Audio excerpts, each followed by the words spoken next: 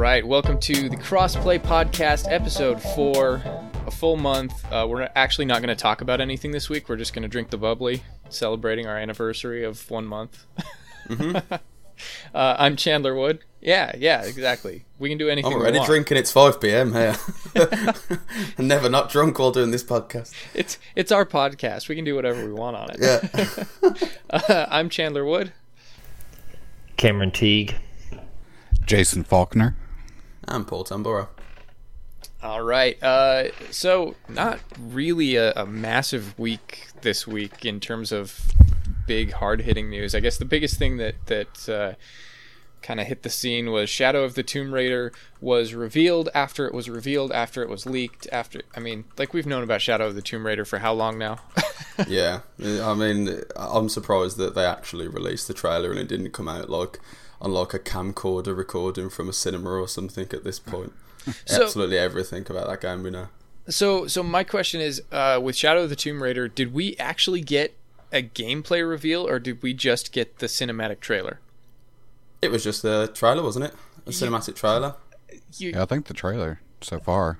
I'm just face-palming right now because first it's leaked ages ago, and then we get this little teaser that's like full official reveal coming in a month or whenever that teaser was.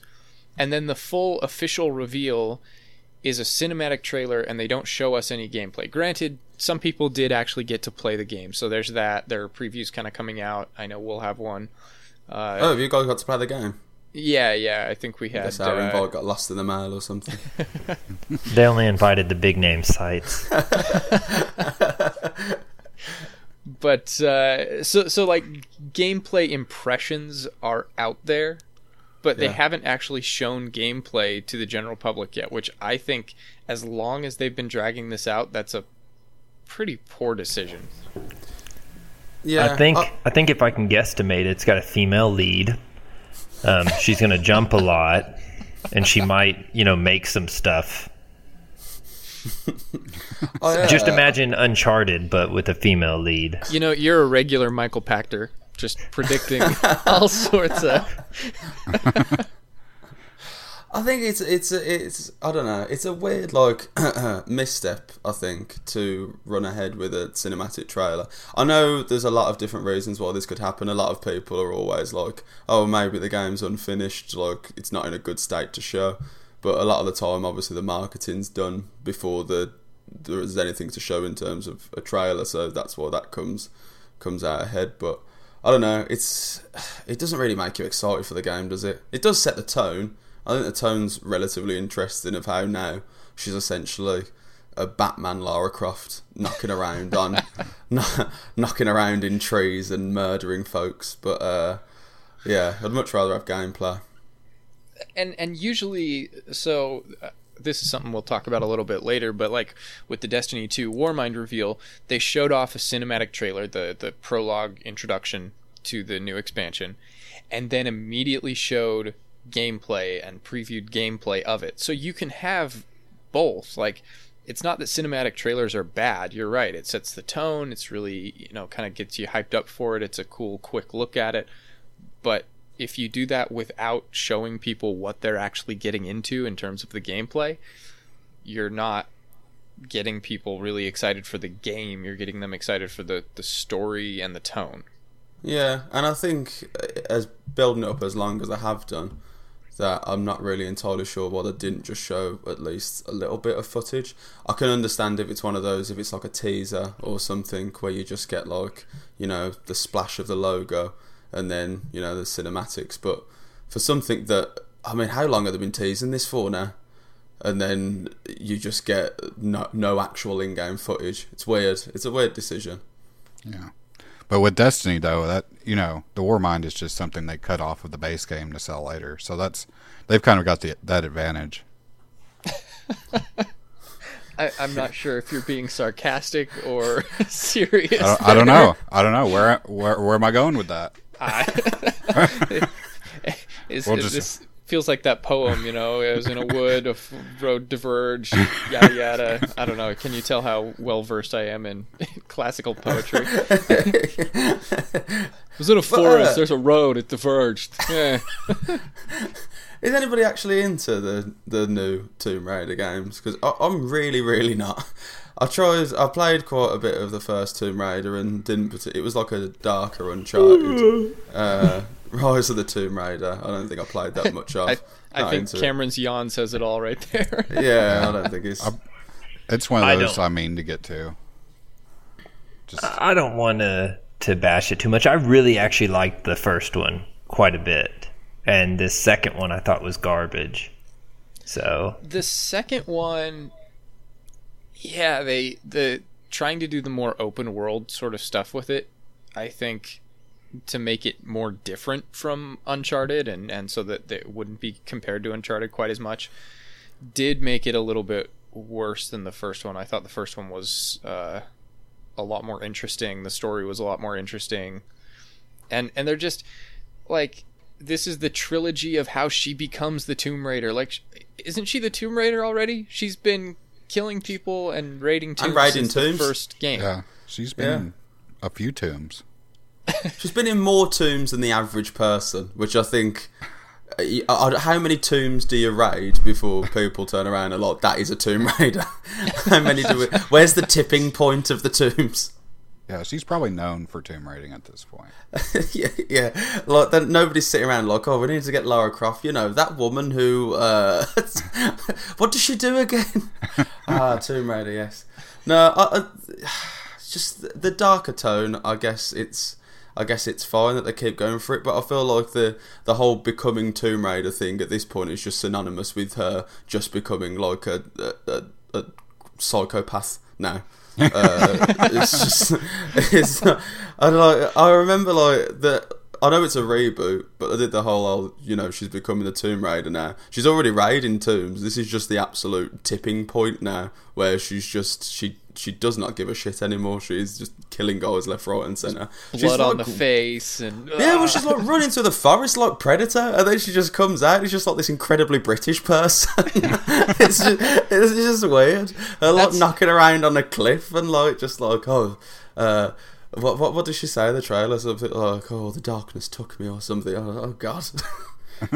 That's how I imagine all British people, though. Like, isn't that how you guys are? Well, before I jumped on this podcast, I was climbing down a cliff after just slitting a guy's throat. So, I mean, it's pretty true to life. Just got a towel and kind of wiped off your face a little bit. All right, time for the podcast. Looked at my watch. I was like, oh shit, 20-5. Gotta hide this body. So yeah, I don't know if there's any information that's been revealed much about Tomb Raider that's too new or interesting that we really want to talk about. But 13 to 15 hour campaign. That's the other piece of news that I know. So like every game ever. Yeah, that's fine. Yeah. All right. So I have no good segue into this one. I'm just going to go right into it. Nice. So, Quantic Dream is actually clapping back a little bit on at the French media over negative press. So, a little while ago, it was brought out the whole potential allegations of I forget exactly, not abuse. It was mistreatment. Mistreatment of their employees. Wasn't it? Yeah. Exactly. And so Quantic Dream is, I think, one of the first video game developers, or at least one of the first prominent ones, that's actually kind of going, no, okay, you are trying to tear down our image as a studio with this press that you're giving us, with these unfounded accusations, and we're going to be suing you now. Yeah. It's a weird story because obviously you don't know the ins and outs of it. They must be pretty confident if they're suing these outlets. I don't really know who these outlets are, as they are French, and I'm not a Frenchman. But yeah, it's weird. If obviously the media is correct, then it sets a weird precedent. But I don't know. I don't really know the ins and outs of the story. What was their counter? What did they say? Did they just say that it was completely incorrect? I don't think that they've released any kind of, yeah, their statement was basically like, we've looked into these and we care about our employees. It was kind of a generic PR statement of, and you know, I can't fault them for that. That's what they have lawyers and PR for, is to do damage control on that. And when it's all just he said, she said, and we're basically taking it at the word of this French media, that's what's going on. There were some photographs from I mean, I'm not sure how much they would have contributed, but there were some photographs from like to show that they had gone undercover in this company, so at least there was that. I think like there was wasn't there a bit like that they had like that they've been doing like Nazi jokes in the Quantic Dream office, and they had like paraphernalia around the office or something along those lines, something incredibly strange. And there was like photos in the magazines about it, but I don't really know the ins and outs. Skirting a thin legal line. There were a lot of dildos. That was it. Yeah. And photoshopping employee faces on I don't know, unseemly photos, I guess. I think that was like one person. Yeah, I think they were like photoshopping David Cage's face on. Well, no, I think wasn't it just a random employer person that was doing that, and that had like a drive full of them or something. I don't know. It was. I personally think that if you're going to deal with things like that it can't be the culture of the studio. It's got to be that's individual people, you know. And if you have, there are certainly toxic people, and I don't doubt that there are people who are mistreating other people within any given studio and or company anywhere. You know, it happens because people are people, and that's just unfortunately that's the world we live in. But you can't I think attacking the company for it and saying Quantic Dream mistreats their employees is a bad way to approach it. And you should go, okay, well, this one person right here has these specific incidents of mistreatment, and this needs to be dealt with, and get it dealt with and over with, and just let them make their freaking games. Yeah. It's dependent upon how the higher-ups in the company actually deal with that kind of complaint as well, though, isn't it? Because I think a portion of the features about the company were discussing that, you know, it kind of went all the way up the chain, so stuff would get reported and then not dealt with. But again, it's he said, she said, so you're not going to find out until the lawsuit comes about, I guess. Yeah, which I mean, Quantic Dream are going to have Sony behind them, I should imagine, so... And like you said, if they're suing the French media, they've got to be pretty confident that they're in the right here. Yeah, it would be awkward otherwise. Plus, I understand, obviously, them wanted to set the record straight, but it would it obviously generates a lot of coverage just them making legal action against it. So it's brought it back up again, because I'd forgotten about this until that was suing them. So clearly, I think they've got a case here. And it's just bad timing too, with Detroit coming out next month, less than a month away.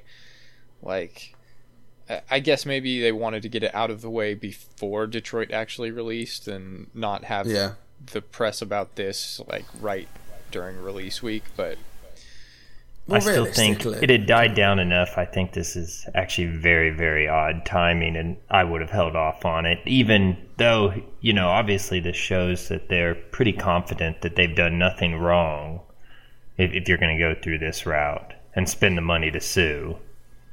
But then on the flip side of the coin, them filing legal action against it, these outlets aren't going to continue reporting on it because they won't legally be allowed to until after the case is settled. So it could just be silencing them up until the launch of the game, because I'm assuming these kind of complaints would escalate prior to Detroit being released.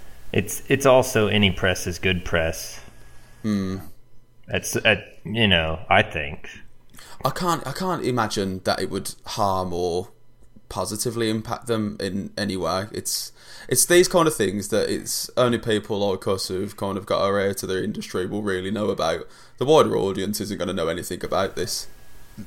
No, and to be honest, and it may be mean on my part, I mean, even if the allegations were true, I still want to play the game. I'm not gonna not buy the game because bad stuff happened. I'm still gonna buy it. Yeah. And I think that's what a lot of people think. That's a fascinating look at a lot of things. Goes into the subject of like Kingdom Come Deliverance, for example. There were allegations made about who that person, the studio leads there are, and if they're racist or whatever. So kind of, but does that make the game bad? Does the person behind the game, or one individual or one specific problem, ultimately then make the game bad and not worth playing?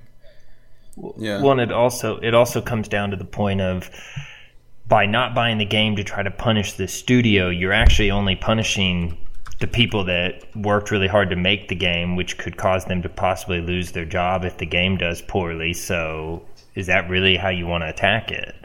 Yeah. Realistically, you aren't going to get, even if somebody, like you said, with the Kingdom Come stuff with that Daniel Varva, is that his name? Even if you have a portion of the people boycotting it, I don't think it's going to make up that many people, really. I mean, look at like The Last Jedi, with how many people said they were going to boycott that, and that still did pretty alright for itself. I don't think boycotts work. I understand why people do it. For me personally, like, somebody really, really has to rock the boat, because as you said, if it's like an indie developer who it's just like one guy has been a bit of a dick, then I'm like, well, yeah, that I'm not going to support that person. But as you said, there'll be an entire studio behind it, and then where do you draw the line in terms of when you're not going to support it? Yeah. I just always think about Woody Allen when I hear this kind of thing, and it's like, you never hear anybody be like, oh man, I don't watch Woody Allen movies because of what he did. But then it's like, it seems like this is a recent kind of development as far as like the public conscious goes, because if you really look at it, pretty much everybody who creates something pretty good, you can find someone involved with it who is a morally unsound, we'll put it that way. Yeah.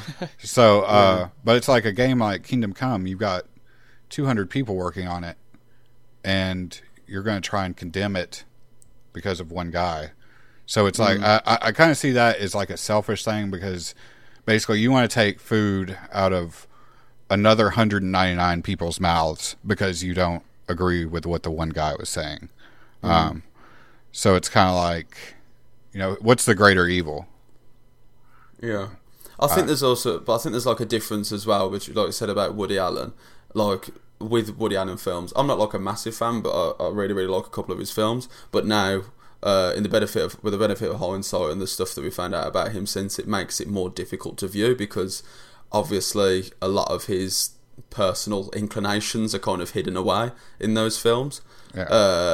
Whereas with something like Kingdom Come, it's obviously developed by this huge team where like kind of these individual opinions of somebody like Daniel Varva aren't really prevalent in there, as far as I'm aware. So it's not really something you can watch that and you can play that game and kind of not really be confronted with these opinions that he has if you don't agree with them. So I think that's different in terms of video games as well. I guess like major blockbusters, it's similar, but even then, like a video game will have like a whole team of writers and different parts of it it's more like made by committee than a film, or I don't know, a musician or something. It's just a different way of developing. Yeah, it's always been something I've struggled with in the last 15 years of my life, as I see stuff come out about people or things that I like. Like I used to listen to Lost Prophets, the band. Oh yeah. Turns out their lead singer is a child molester, and yeah. I don't listen to Lost Prophets anymore. Well, again, that's the thing about the individual creator, because obviously that's more contained, isn't it? Because he was a really significant portion of that process, wasn't it? Really, so it's and as being like the lead singer, you're hearing his voice in every track, and you're going, that's all you can think about is like, oh, he's a good singer, and also. Yeah. I mean, that's on the extreme side, isn't it? Because he was pure evil. So yeah. It's not just a difference of opinion, like it is with some game creators. But I've always thought that was an interesting thing. But speaking of difference of opinion, apparently people aren't exactly agreeing with Nintendo Labo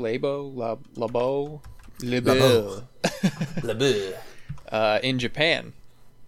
It only sold 30% of its initial shipment in Japan when it released. And it came out today that it didn't do so hot in the UK as well. It's like third. I mean, the UK is not exactly a major market, but we usually have the sales data out first as opposed to everybody else. But yeah, it came like third in the UK or something. Not surprised. Really, really expensive. Difficult to pitch cardboard to people. I mean, the thing with it is once you have it together, I have no idea what you're supposed to do with it. I don't know. Like, it doesn't fit back into the box, so you can either disassemble it, which it's cardboard, so you're probably going to break it like the third or fourth time you do that, or you just leave it lying around. And it's cardboard. It's not an attractive product. It's attractive for cardboard, but it's still cardboard. I think, is it $60 over there? Something like that. Depends on which kit you get. Right. So the base kit here is £60, which works out to about $80, $90. And I think, like, I've read up on it, and I know, like, with the variety kit, obviously it comes with software, and you can fiddle around with it and make different things with it. But I think for the average person, you're going to look at it, and it just seems like cardboard. How do you sell it? I don't understand. It's difficult.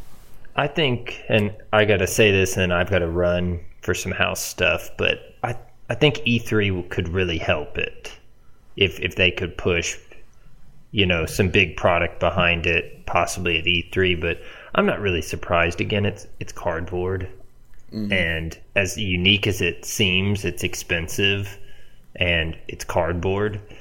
And if trying to pitch a kid, I mean, kids aren't the most, they want to play and they want to get enjoyment right away, and now you're going to have them play with cardboard. I mean, I don't know. Granted, I think it could still do really well, and it will eventually. They just need a bigger push behind it.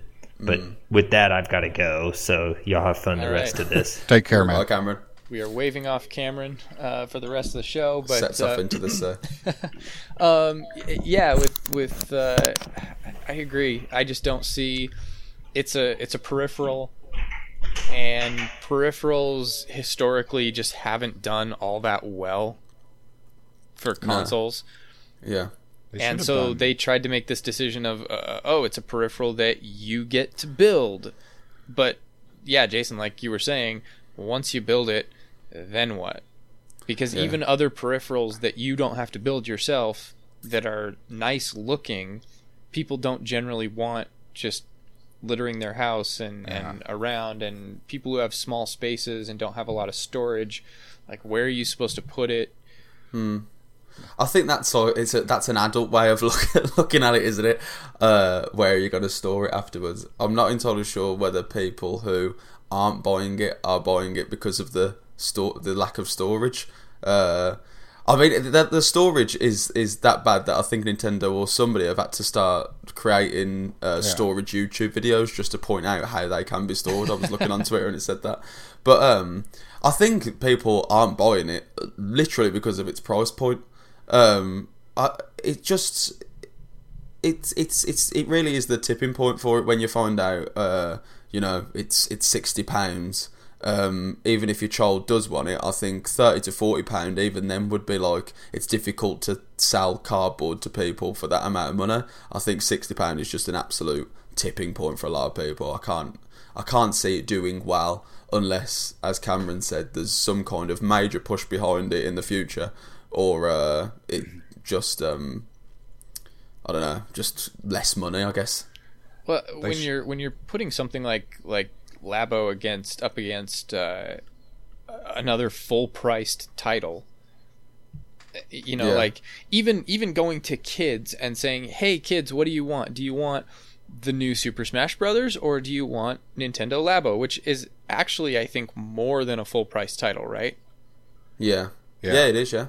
So, when that choice is presented to somebody, I think the majority of gamers, the majority of people, are going to choose a full price, a game, a Zelda or a Mario or Smash Brothers or something, before they're going to choose to play cardboard mini games. Yeah, and they haven't really sold the idea of the software, really. I mean, I think, I'm not entirely sure, but I think there is like a whole bunch of software for it. And I think the way that you transform the cardboard impacts upon the software, so you can kind of create your own games, I think. Which I think that should be the main selling point, but instead, like, these flimsy pieces of cardboard are the big thing, which I think the games, like you said, people are going to want a game over cardboard, even kids. Yeah, and it's $80 and $70 for the kids. I actually just looked up. I have both of them. Oh dear. I have not even touched them. I lifted the little sticker and looked inside and was just kind of disappointed and turned off. They should have went for like a Lego or a Kinex or some sort of plastic material. That maybe you could reconfigure. I don't want to say it's a dumb idea, because it's not, but the execution is just a huge turnoff. I like that they're doing it though. That's my bad takeaway. I like that they're doing this kind of stuff. And if there's anybody that, go ahead. Only Nintendo would do this too, so it's good to see Nintendo being Nintendo. That's exactly what I was going to say. I was going to say, if anybody can pull this off, and can pull off just that weird and attempting to do something that's outside the box and outside the Labo, outside the cardboard peripheral, it's them. I mean, they're the ones who can really afford to make. I mean, they had the Wii U, which, let's face it, was a massive misstep on their part, and they just kind of brushed it off and went, we'll do something better next time.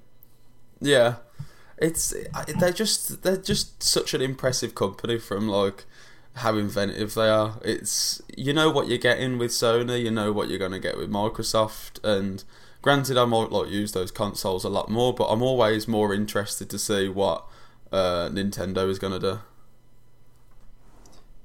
So, speaking of other companies, PS4 actually outsold Nintendo the Switch in the last fiscal year. Mm-hmm.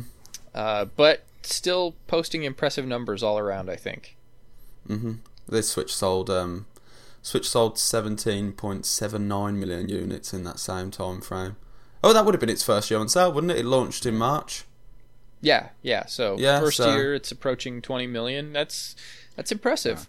Yeah, that is. And software sales as well, with coming up to 68.97, so 69 million software sales. Which that number I think is more impressive for a Nintendo console, because you had stuff like the Wii, where I could imagine a large percentage of its software sales were just limited to bundle title Wii Sports, and then the odd title every now and again.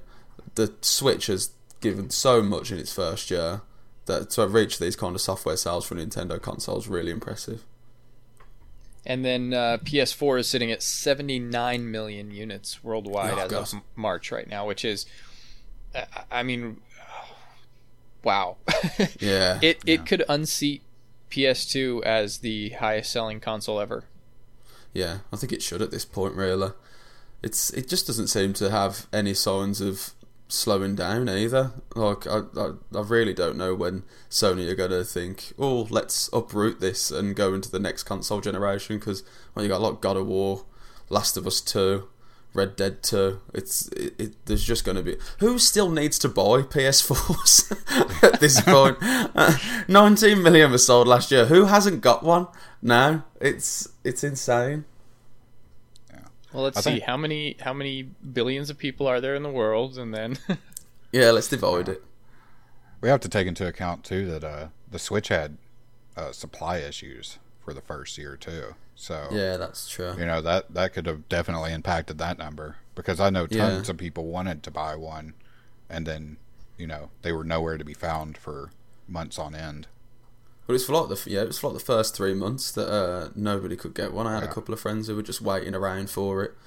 And it seemed like that was like a global issue as well, so it wasn't even limited to the US or anything. So that probably impacted it. But still, for both of them, really, I that's an unbelievable amount of numbers. Do we know how much Xbox One shipped last year? They haven't said, have they? They don't say.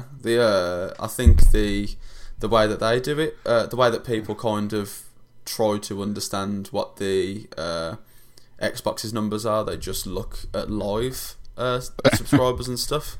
I think that's genuinely how they do it, but I don't think there's actually a number or anything from Microsoft.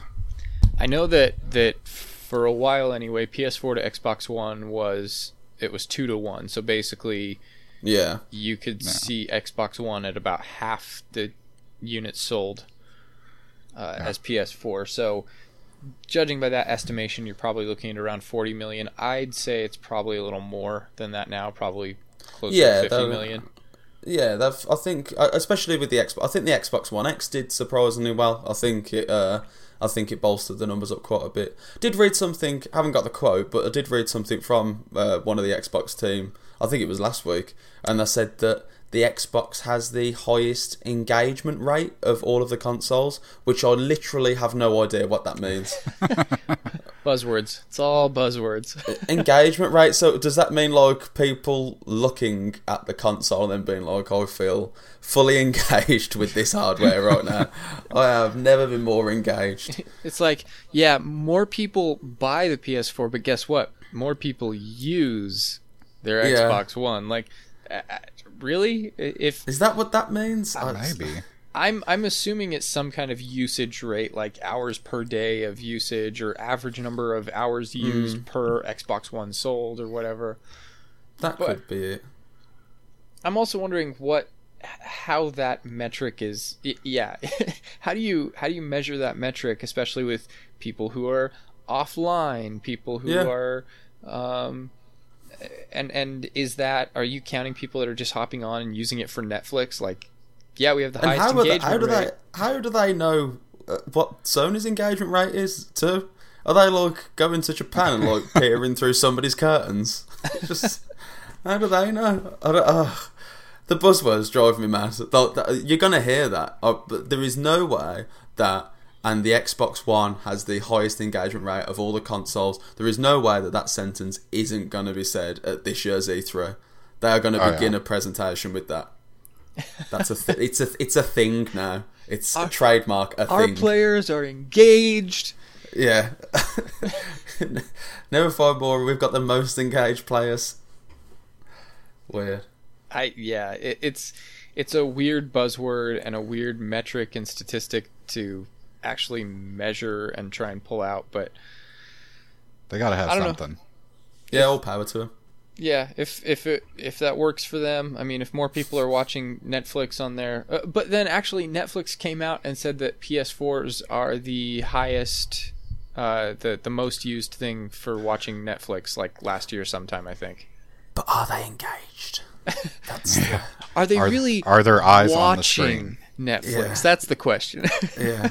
Is it like me? I put like Santa Clarita Diet on and like fall asleep. Do they actually give a shit about what they're watching? Because Xbox One owners give a shit. That's what the Kinect's for. Kinect is watching. Yeah. Watching your engagement. Yeah. The Kinect is very engaged. Oh, all right. So Blizzard is currently engaged on a new PvP shooter. Oh man, this story. They Blizzard. So Blizzard, I think it was sometime last year, they advertised for a job that was basically to develop stuff for a first-person shooter. So loads of people thought, well, this is going to be maybe a story element for Overwatch or something. But now they posted a job listing that said it's actually for a PvP shooter. And it seems to be a new PvP shooter. So there's going to be a new... And it was an FPS as well. So hopefully going to be a new Blizzard FPS, which I am. All the chips are down. I am all in. I am all in on this shooter I know nothing about. Now, do you think... That strikes me as really odd because it reeks of kind of a Fortnite versus... what was the other game? I can't remember now. The Epic title. PUBG. Radical Heights. No, the other Epic title that they had Paragon? to shut down. Paragon, that's right. I forgot about Paragon. Exactly. So did I, apparently. It said Paragon. I was like, what? What was that? But it kind of reeks of that whole issue where, Epic puts out both of these games and then they go, this one's getting more support, kill the other one. And they killed Paragon over Fortnite being the more popular. They wanted to pour development resources into that. So how does Blizzard, maker of Overwatch, I don't know if you guys know, it's this little game. I might have heard. Yeah, you might have heard of it. It's got like a orange tracksuit girl that, I don't know, it's a thing. Orange tracksuit girl's her actual name as well. I'm pretty sure, yeah. But how does Blizzard go from that to go... Okay, we're working on a whole new PvP shooter, and we're not going to steal ideas. Like, they're the same company, and yet they have to divide their ideas in such a way that goes, okay, these ones go to Overwatch, okay, these ones go to new PvP shooter. Or do you think this is their ultimate replacement for Overwatch? Are they? I don't think it's going to replace Overwatch. No. I think it's just going to completely. Be a completely different experience to Overwatch. Overwatch is a very it's not your standard FPS, is it really? It's squad based, which single hero, kind of like a MOBA. There's not a lot out there really, aside from maybe Team Fortress 2, but where's that now? That is similar to Overwatch. I think Blizzard could just make something which was like a rumor that they are going down the lines of making something that could potentially compete with Battlefield or Call of Duty, something along those lines. The irony being that Call of Duty is also an Activision-owned franchise. Oh yeah, I didn't even think of that actually. Yeah, that's true. Well, just more money for them, won't it? Or is it Battle Royale? Yes. You think it's about yeah, I don't know. Because that's the one style of game that I don't think Activision Blizzard, I don't think any of their lineup includes that mode. So it would be the one game I think that wouldn't cannibalize sales for other games. Yeah, I'm not so sure. I can't imagine Blizzard doing that.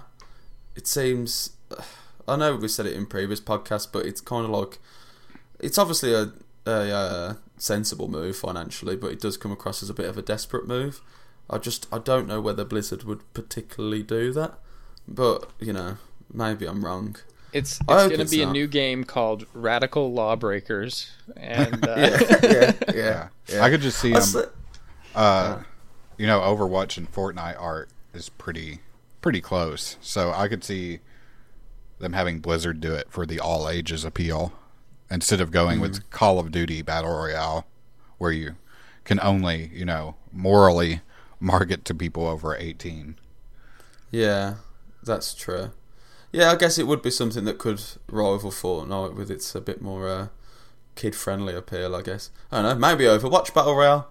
I'd be into that. Yeah, I would too. Just keep putting Overwatch characters into everything. That's my thing. Just give me Winston and a Stormcloud and I'll be done. And Blizzard, you're right. They're really good at making those kind of very broad appeal sort of games where it can be a shooter, but it can be for everybody, and it's kid friendly, but at the same time it doesn't seem too childish. No. They've done that really well with a lot of their franchises. You look at stuff like Hearthstone, Overwatch and all those, they really do a good job with that. So yeah, Paul, like you said, just whatever it is, I'm pretty excited because Blizzard can do no wrong in my eyes.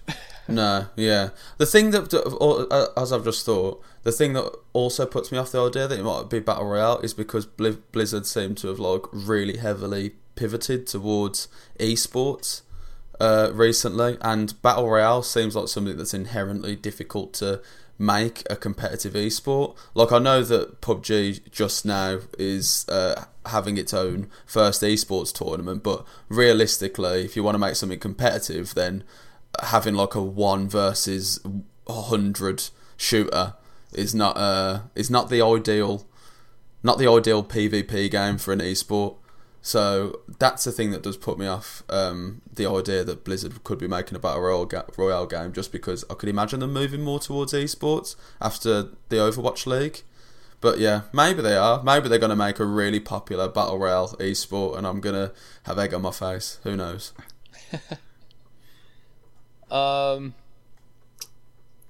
Yeah, it's an interesting thought. It's always interesting whenever a big studio like that starts working on something new, because it's generally always something different. Like, Blizzard doesn't come out with a new IP all that often, and when they do, it's big, it's exciting, it's a whole huge thing. Yeah.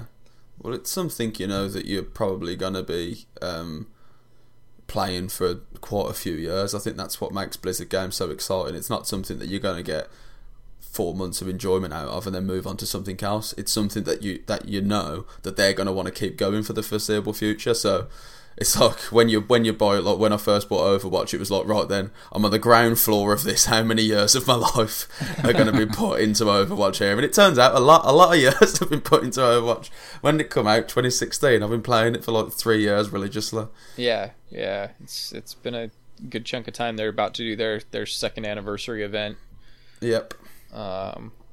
Probably in about a month or so. But I mean, that kind of speaks to Destiny 2 right now as well. That was supposed to be that same kind of hobby game, especially after the first game was great, and a lot of people fell off the Destiny 2 train. However, I just have to hype this up. I don't know if anybody else here really is, but Warmind, I am ridiculously excited for.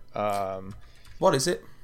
So it's their new expansion, Going to Mars. The story is... I'm not confident that the story is going to be all that great, because Curse of Osiris' story was pretty lame at the end of the day, and I think this has been in development for too long to kind of go with the community changes that Bungie's trying to do.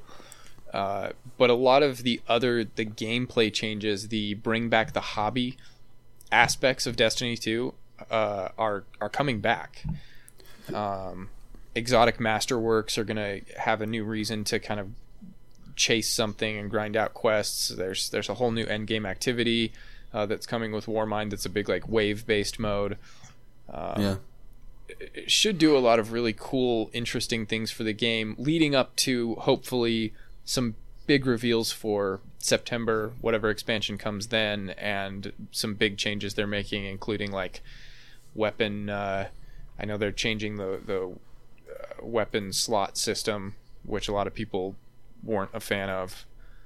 A lot of big changes coming around September, basically turning it back into Destiny 1 more or less, but that's what people want. They wanted Destiny 1 again, and I don't know why they tried to make something different. Everybody was like, stop it, stop doing it.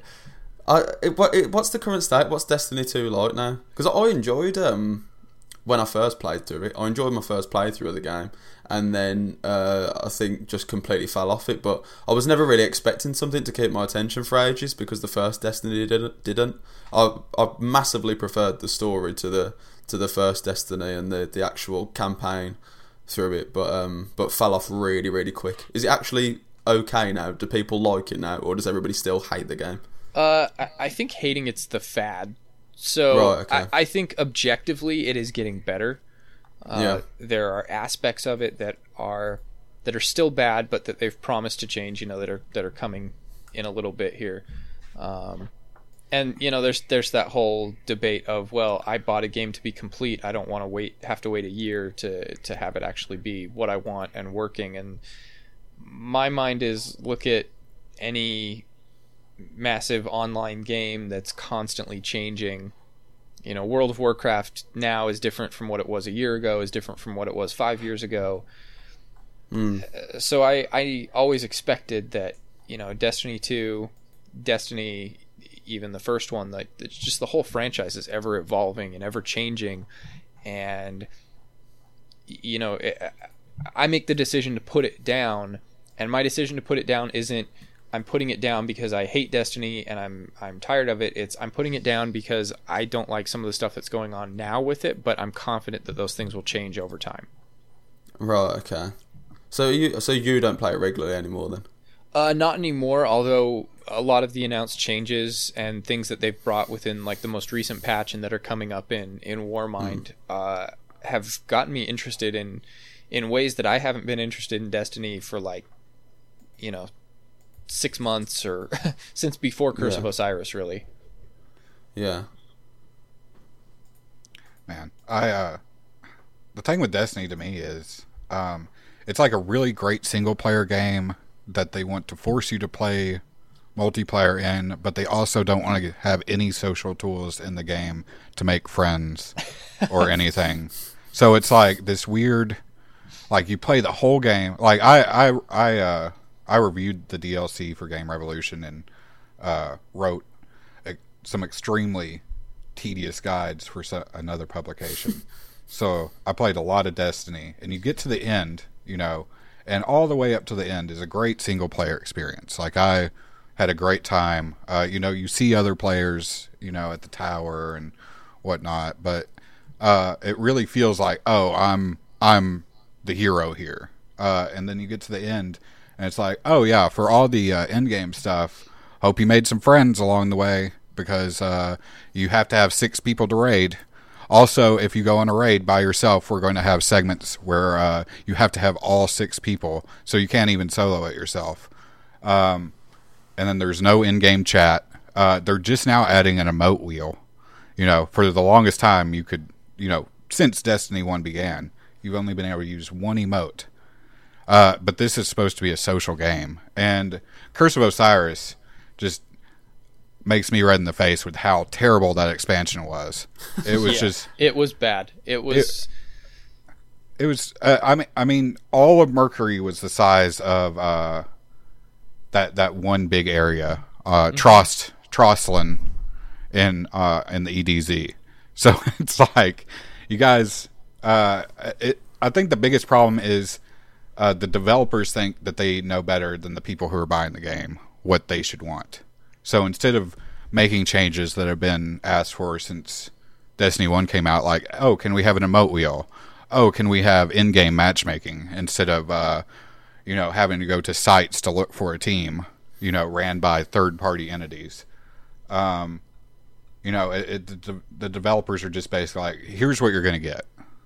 And that's where my confidence in the changes to the game are now. They had the huge Destiny Community Summit recently, and even some of the saltiest community members that are just done with, they've basically publicly said, I'm done with Bungie's bullshit, I'm not going to take this anymore. They came away from that and they were like, I know you're going to be surprised to hear this, but I am excited, and I think the future is bright if they can pull off some of the promises that they were giving us. So they're doing a lot more listening to the players. They did realize and kind of, go a little humble and go, you know what, you're right. This is your game. As much as it is our game that we're making it for you, and we want to know what you want as players. So they're really doing a good job at turning the ship around, but it's a big ship, and the Titanic doesn't turn on a dime. Yeah, but I mean, the thing, even that, as positive as it is, all people are ending up excited for is like, I hope Destiny 2 is like Rise of Iron Destiny by the time they stop supporting it. That's my big question is, okay, so we come around to September. We have the big, whatever, the Taken Queen, Taken King 2, whatever the big September DLC is that comes out. We have Destiny back on track to where a lot of people wanted it to be, and then how much longer is it supported?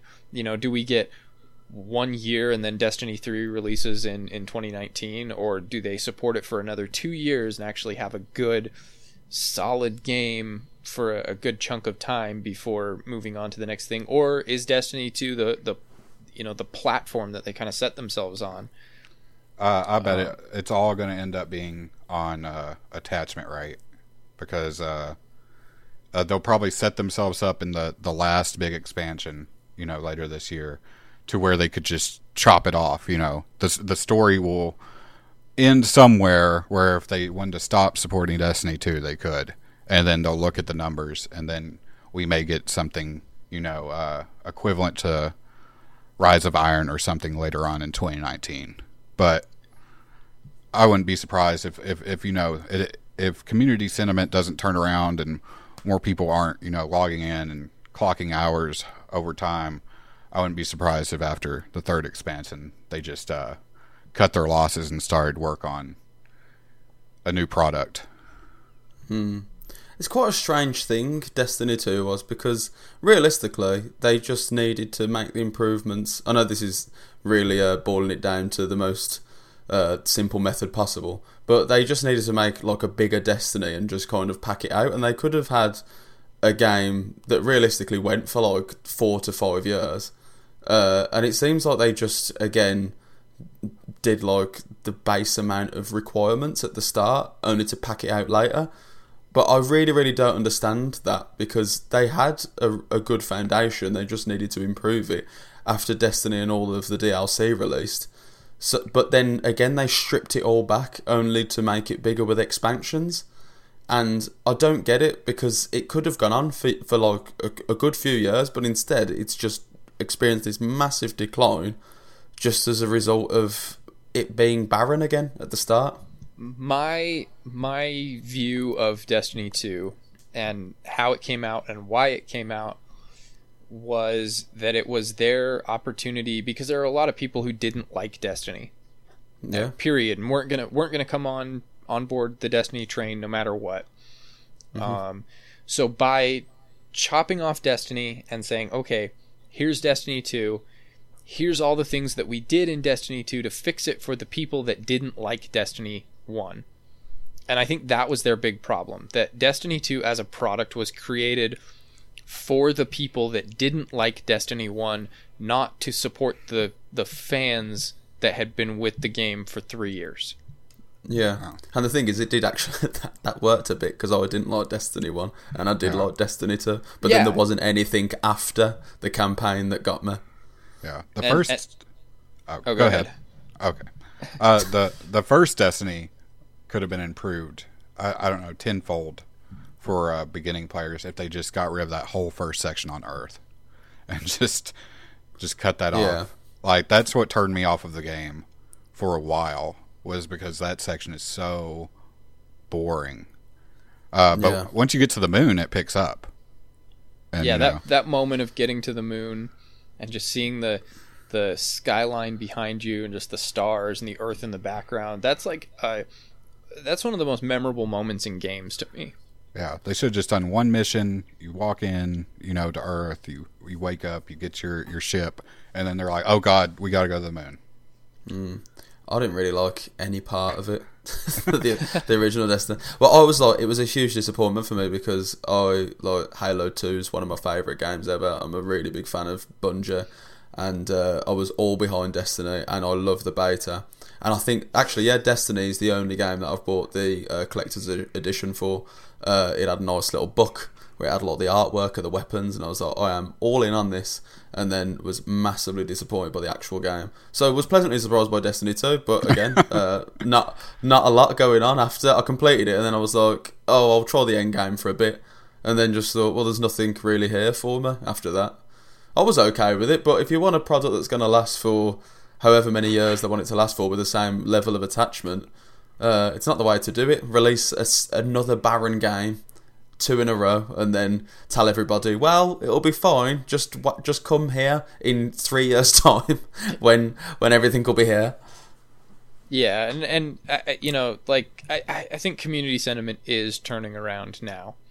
The Reddit, Destiny Reddit, which was just a pure salt mine before, is getting a lot more positive, and they're a lot more excited, cautiously excited for changes, but they're excited, and I think it is drawing people back slowly. Yeah. I think E3 will be a big moment for Activision. Whatever they have to show off at E3, I think they'll start teasing out the September changes and expansion and stuff, and that's going to be kind of a big deciding factor for them. Hopefully. We actually interviewed I interviewed the Destiny 2 moderators of that subreddit. We got about the community response to the game, and they're not happy bunnies. They are the least happy of bunnies. Yeah, it's an interesting community, to say the least, but I had to leave because of all the salt, because it just wasn't worth it to just be salty and hate things. But I'm slowly getting back into, you know, like I said, being the most excited I've been for Destiny content and information and stuff since before Curse of Osiris. So that's a big deal for me. That's a plus. But let's talk about breaking the law now, and not Cliff Bleszinski. I swear we have to have a Cliffy B reference every episode. I'm gonna get like a Cliffy B plushie, and then just to put on my desk for this podcast specific recordings. He is definitely our mascot at this point. We need to tag him in here, though. The last podcast did not feature favourable things from Cameron, so we'll just silence that bit out and then tag him in it on Twitter. All right, so EA, Valve, Nintendo, and Sony, and actually to some extent, once you dig into the report, Microsoft are reported for allegedly breaching European consumer law. Mm-hmm. Yeah, Europe really goes to town on this. We do not like these what these guys are doing. Every single time you hear of somebody going after loot boxes or anything like that, it's from Europe. Yeah. The one loot box thing, which we'll get into loot boxes in a second, but the one loot box thing from the U.S. is the guy from Hawaii who's like, loot boxes are bad on his little island as he's drinking his coconut tiki drinks, and there was a lot of stereotypes in like 30 seconds there, on his little island with his hula skirt. I'm pretty sure that's mandatory, like congressional apparel down there. Yeah.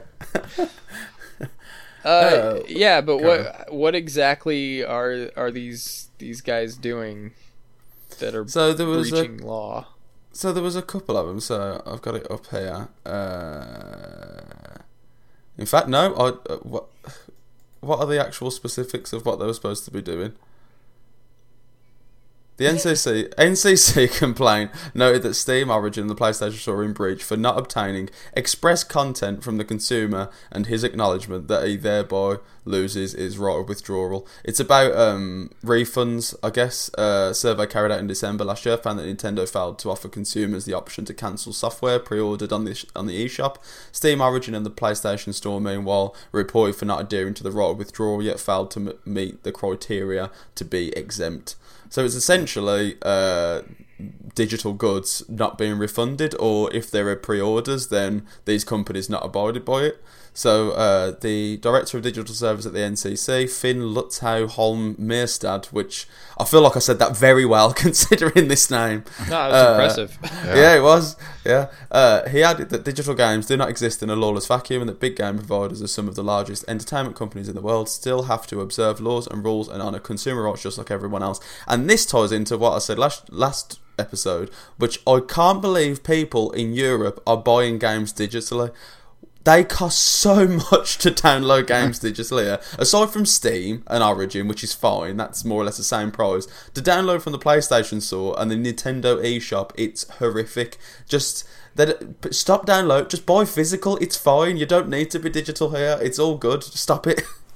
So my question on that, a little bit of a tangent here, but if somebody in Europe were to get a North American PSN account and then load that up with funds, could they buy at the North American?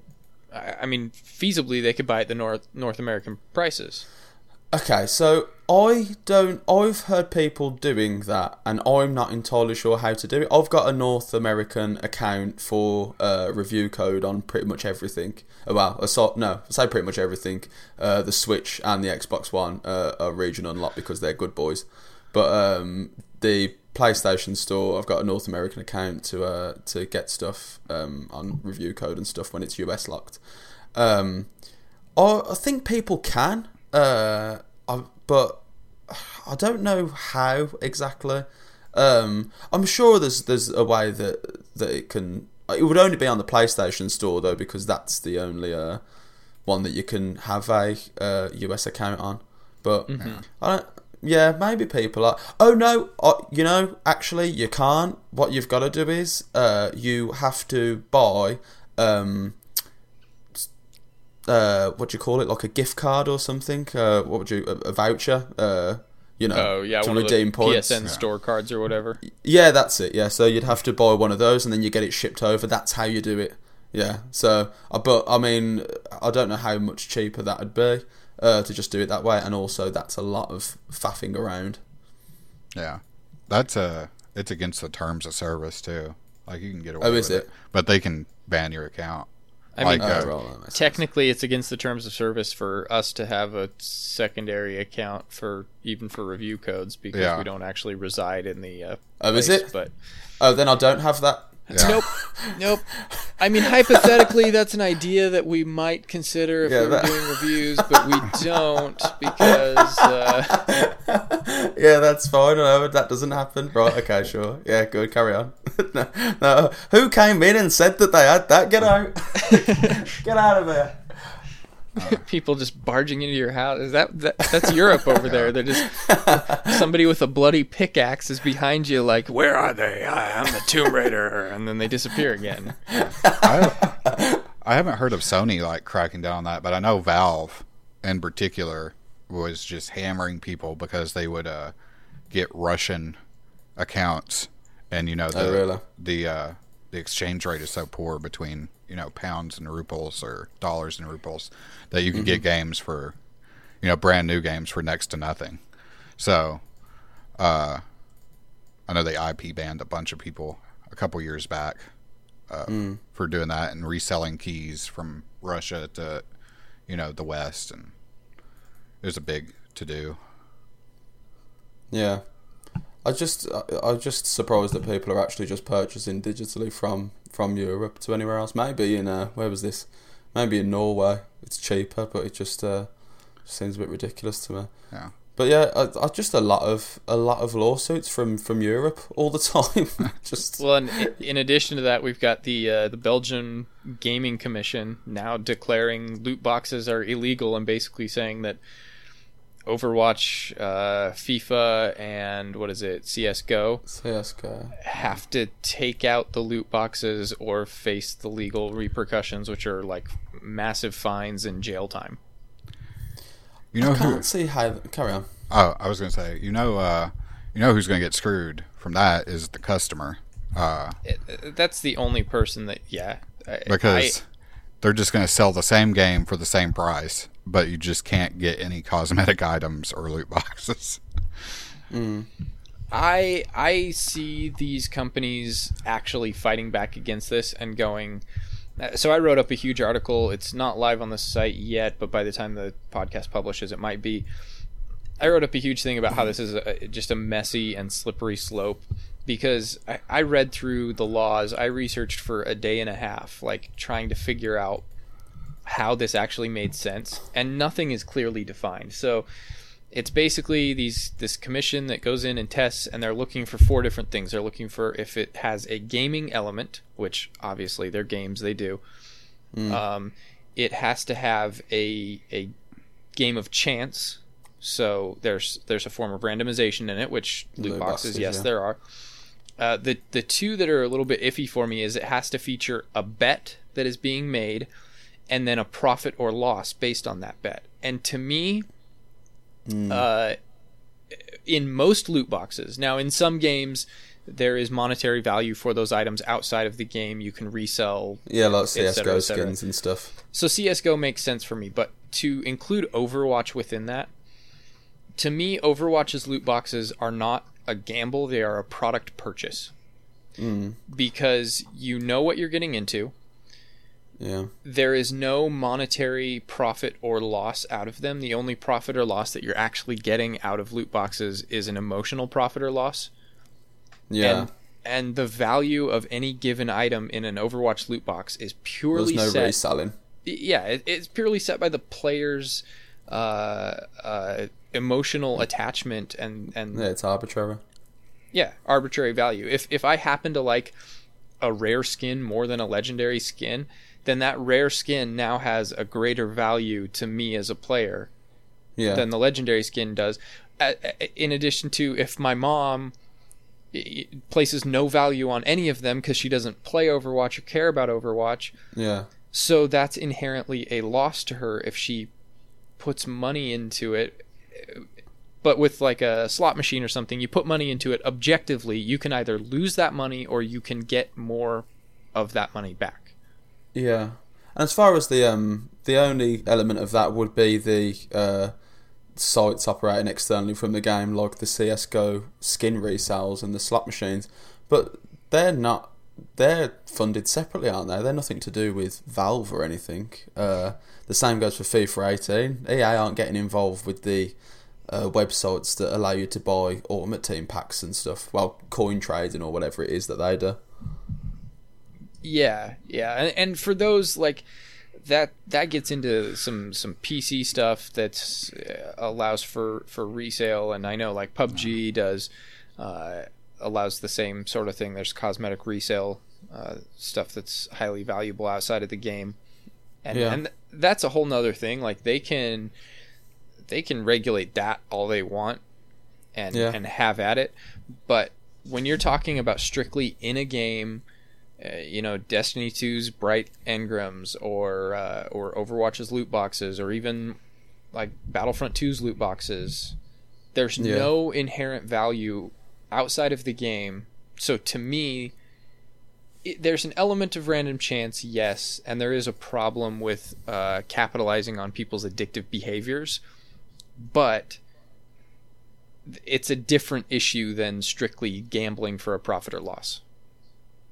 Yeah. It's not going to happen, is it? they're not gonna be taken out. They are gonna fight it. I just feel like all of these different stories that pop up about countries acting out on loot boxes and microtransactions and stuff.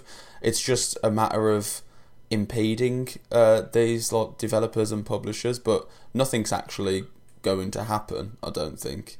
No. Because it's a very, very legal grey area, as you've said. I don't think that they're ever going to get taken out. I think the community will decide what kind of loot boxes and microtransactions should stay and should go, like they did with Battlefront 2. But I don't think it's ever going to be a legal issue. Yeah, I think I'm with you. I think it's the vocal minority can be against loot boxes all they want, but for the most part, people are either ignoring them or buying them. 90% of a game's audience isn't going on Reddit to complain about loot boxes in the game. I think that's one thing the industry in general loses sight of is, the grand majority of people aren't voicing their opinions about games, and probably don't have too big of an opinion about any game. They're just playing it, and moving on. Yeah. Battlefront 2 was very much an anomaly, I think. It obviously caught a lot of people's attention. I should imagine a lot of that was to do with it having the Star Wars license, so it was easy to kind of tell people, like for major media outlets to report on it because of its relationship with Disney and Star Wars and stuff. Yeah. And obviously that was a very, very bad example of microtransactions, but... Episode 8 was on its way out, and yeah, it was a terrible example because it was pay to win, and that one was like really bad loot boxes and microtransactions, and suddenly that's become the gaming for people that don't understand gaming, for these legal people at different in different countries and stuff that are setting up all these different laws and trying to enact these. That's become the baseline for them. It's like, oh, well, they're bad because of this, and it's like, are you actually talking to anybody that actually knows anything about games in the industry? Are you actually going to Blizzard and asking them about their loot boxes and being like, okay, give me the rundown, sell me on these loot boxes, what could you be doing better with them, what's bad about them, and actually having that conversation instead of just going, no, we found Overwatch loot boxes to be illegal because we read a couple of Reddit posts about how people don't like that they didn't get their legendary skin they wanted. Yeah. Yeah. And I find it's really funny too how we get this whole thing of that it's for the children and it's for the people with addictive personalities, and that it's in an interest of helping them out, and yet who it's really serving to do all these things is the people that are complaining because they didn't get the legendary skin that they wanted during an Overwatch event. Yeah. Which is pretty much me. Every time an Overwatch event comes up, I'm currently just... Because I don't buy loot boxes, I just wait to unlock them naturally, because I enjoy that better. Like, make it feel like you're playing an old school Street Fighter or something where the character's unlocked. I just really, really want this Lucio skin, and it just won't come. It will never come up. I've opened so many loot boxes, and it's never there. It's your last day for that. By the time people hear this, it is, isn't it? Oh, yeah. There's no way. And then I have to wait to see whether it's going to pop up again. That's if it doesn't pop up, then it just stays there as a silhouette, just haunting me for the rest of the time in my hero gallery. And you just hope that something cooler comes along that will take your mind off of it. Nothing's going to be cooler than Lucio's little rhythm pants that he's got going on. All right. And finally, after to end things off here, secret unlock is another secret unlock in a game. God of War actually added in a secret pommel for the axe for rich people. Yeah, some classism on Sony Santa Monica's behalf. So, is this going to spoil the game for me? No. Right, okay. I saw this pop up in the document of our podcast of the little news stories, and I was like, they're going to talk about this and ruin God of War for me, aren't they? No, it doesn't ruin the game. The collector's edition, the Stonemason edition of the game, had a cloth map that came with it that had a bunch of Norse runes on it, and people translated the Norse runes, and it eventually led to through a whole bunch of working with the community and trying to figure out what was going on. If you stand in a certain place at I believe it's the Niflheim Tower, and you turn in certain directions, a void or a little portal opens up into an abyss, and Kratos reaches his hand in there and pulls out this secret pommel that increases all your stats by +1, I think, or +2, something like that. God, I bet they thought that was going to take months for people to figure out, and it's less than a week. Yeah. You can't underestimate gaming communities and the power of the gaming hive mind and kind of putting everybody's thoughts together. It's the same thing with Destiny secrets and stuff, but I really appreciate that they put stuff like this in the game. Like there is zero way in the game, as far as we know, to know that you could have gotten that. No. Sucks that it's limited to collector's edition, though.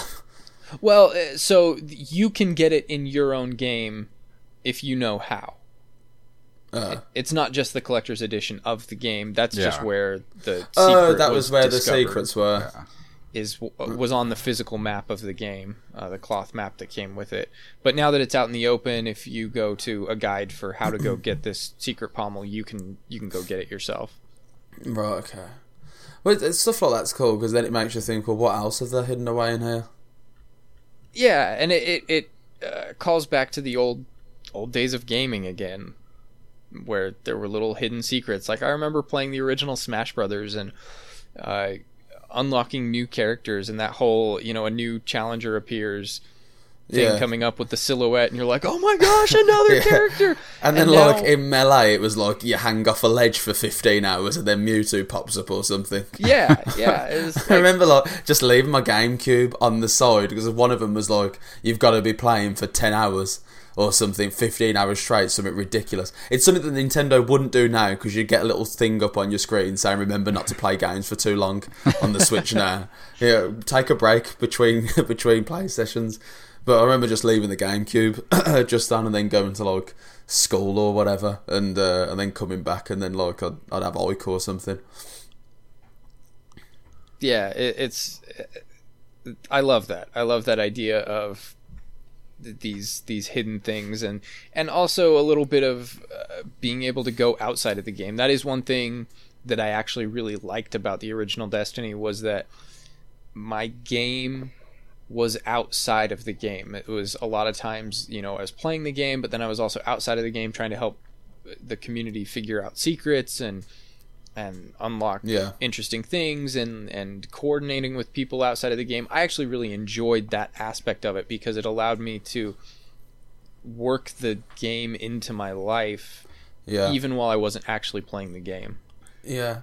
To me, it's like one of the things, and I understand why it isn't like this anymore, but one of the things that that I'm upset by in terms of how online games are now with the patches and obviously people finding exploits quite quickly.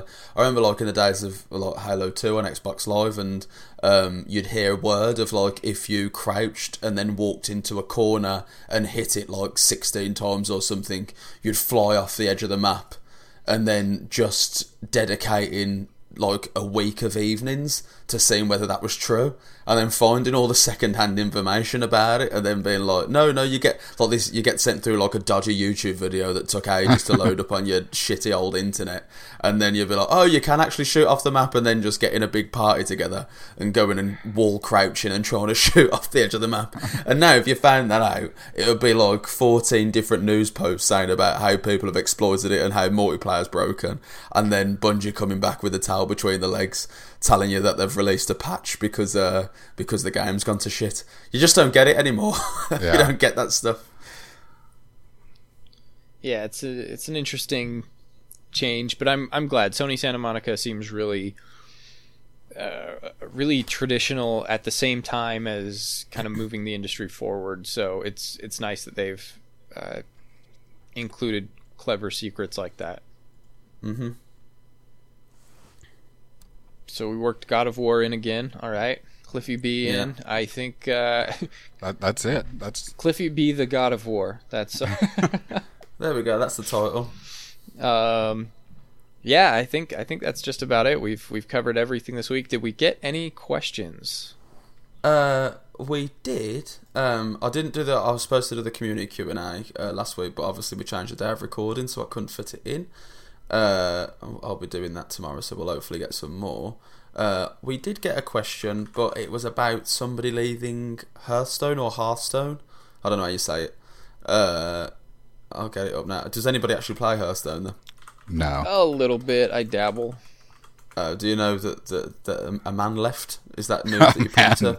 A man. A man has left Hearthstone. Did you know him? Oh, my good friend, a man. He left Hearthstone. Ben Brode. That's it. Leaving Blizzard. I think he was. I want to say he was one of their audio guys, and he actually did a lot of audio work on maybe even Overwatch. Right, okay, then you can answer this then. This is from Starling. So what do you think of Starling, not like Stalin, like the leader? This is from Starling, who is a frequent Game Revolution commenter. What do you think of Ben Brode leaving Blizzard, more specifically Hearthstone? Will Hearthstone get a new front/man woman to fill the gaping void? Who would that be? Dave Kozak or no one? We know that some Blizzard titles like Diablo or Heroes of the Storm don't have a frontman. Same fate could await Hearthstone. Oh, so I guess this was Hearthstone's frontman. Yeah. Yeah. So obviously you also agree that he left a gaping void, but the fact that you don't know who this is. Yes. Such a massive void. Yeah, I don't know. With something like Overwatch, I can see if Jeff Kaplan left or something, that there would, that would create. I would know about that, but yeah, he's everywhere, isn't he? Yeah, I don't necessarily know who this is, and I don't know that we do mobile game stuff enough to really know. No. We had one more about children, but I don't think any of us have kids other than Cameron, who left. Nope. No children. You could do it about your cats, Cameron. Do you have kids, and do you consider them your greatest regret or second greatest? Oh, right. No, my cats take precedence even over gaming, over anything. They lay in my lap. That's it. Like, if they're on my arm and I can't hold a controller, well, I get to deal with that and either hold a controller really awkwardly or just not game until they're off my arm. And there you go. Cameron will be really displeased that he didn't get to answer that, I feel like. We'll wait until next week. We'll ask him this week. We won't tell him that Chandler answered it about his cats instead. I always answer questions about kids with my cats. Because they're basically my kids. Yeah, just incredibly small and hairy. Yeah, and self-sufficient. I mean, with a kid, you can't put their food on the floor and just let them go at it. No. Oh, you can. You can't just. You shouldn't. You shouldn't. Never say can't. Yeah, get a cat flap and just be like, go to next doors and go and get some dinner. We haven't got any kid food in for you today. Your kid's living at another house part time. Yeah, comes back, smells different. You're just like, oh yeah, where have you been? Puts dead birds on my porch. Yeah. All right. Well, on that note, I think that's going to end episode 4 of the Crossplay podcast. Thank you all for listening. Please send us questions that aren't about children so that we can actually answer them. And yes, please. We'll see you. No, we won't see you because this is the internet. But we'll talk to you all next week. Later. Bye-bye.